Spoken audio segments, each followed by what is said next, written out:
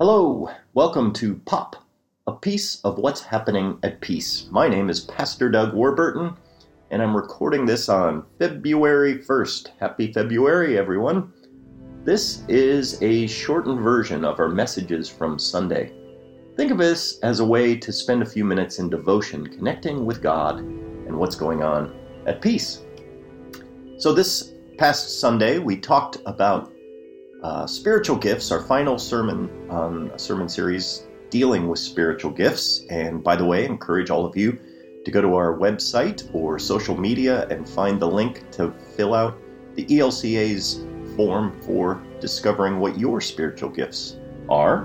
And we'd be anxious to hear from you on what those gifts, your top 4, are. There's a way for you to fill out a second form that lets us know that and also asks you a couple questions. So check that out.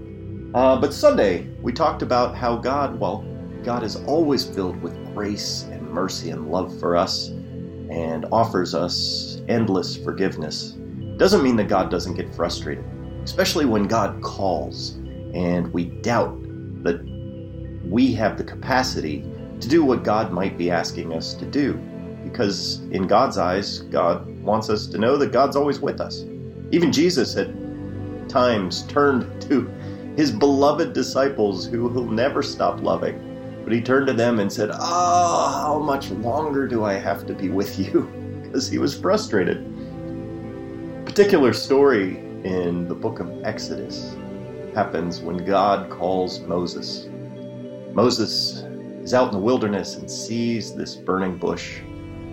And he stops long enough to realize that the bush is not being consumed. The fire is not consuming that bush. And it's in that stillness and silence that God then chooses to speak to Moses and says this very important line: I have heard your people's cry. God always hears it when the oppressed cry out. God's always listening for that cry and reacts to it by calling God's people to respond.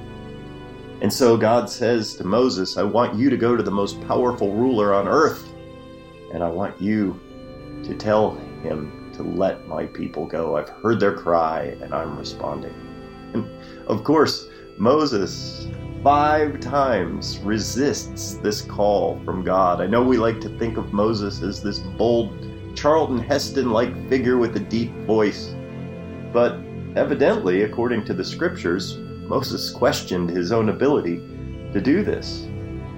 First resistance, Moses says to God, who am I that I should go to Pharaoh and bring Israelites out of Egypt?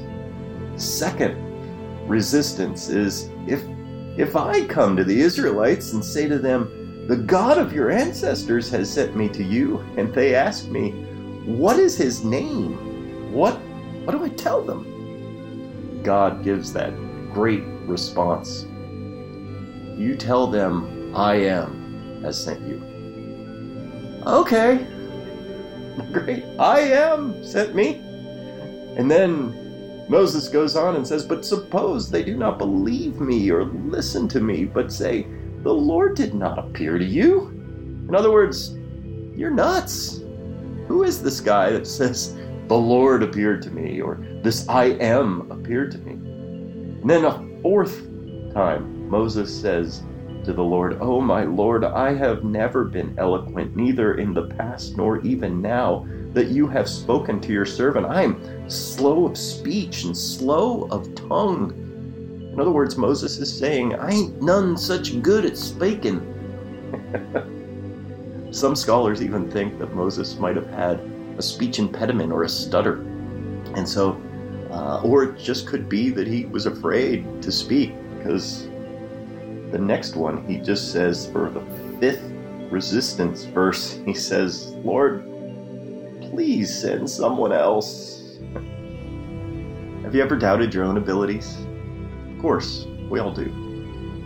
Have you ever felt a call by God and just wanted God to send someone else? I joked on Sunday about when the phone rings and you see it's a Peace staff member, maybe it's Greta or Amelia, me or Tony, or Q, any one of us could be calling.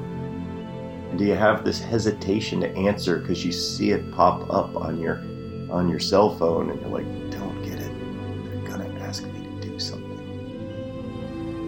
But what if we actually believed what we claim to believe? That God calls us in all sorts of different ways, that maybe while it's Greta dialing the phone, it's God giving you an opportunity to do something new. I think God still calls us. And yeah, we still resist. We still doubt our own abilities. But it's God saying, as God did to Moses, I will be with you. My favorite verse that God said to Moses is, I will be with your mouth.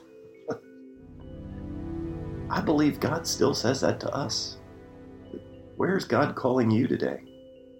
Where is it that your passion, something that you love to do, might meet someone else's need?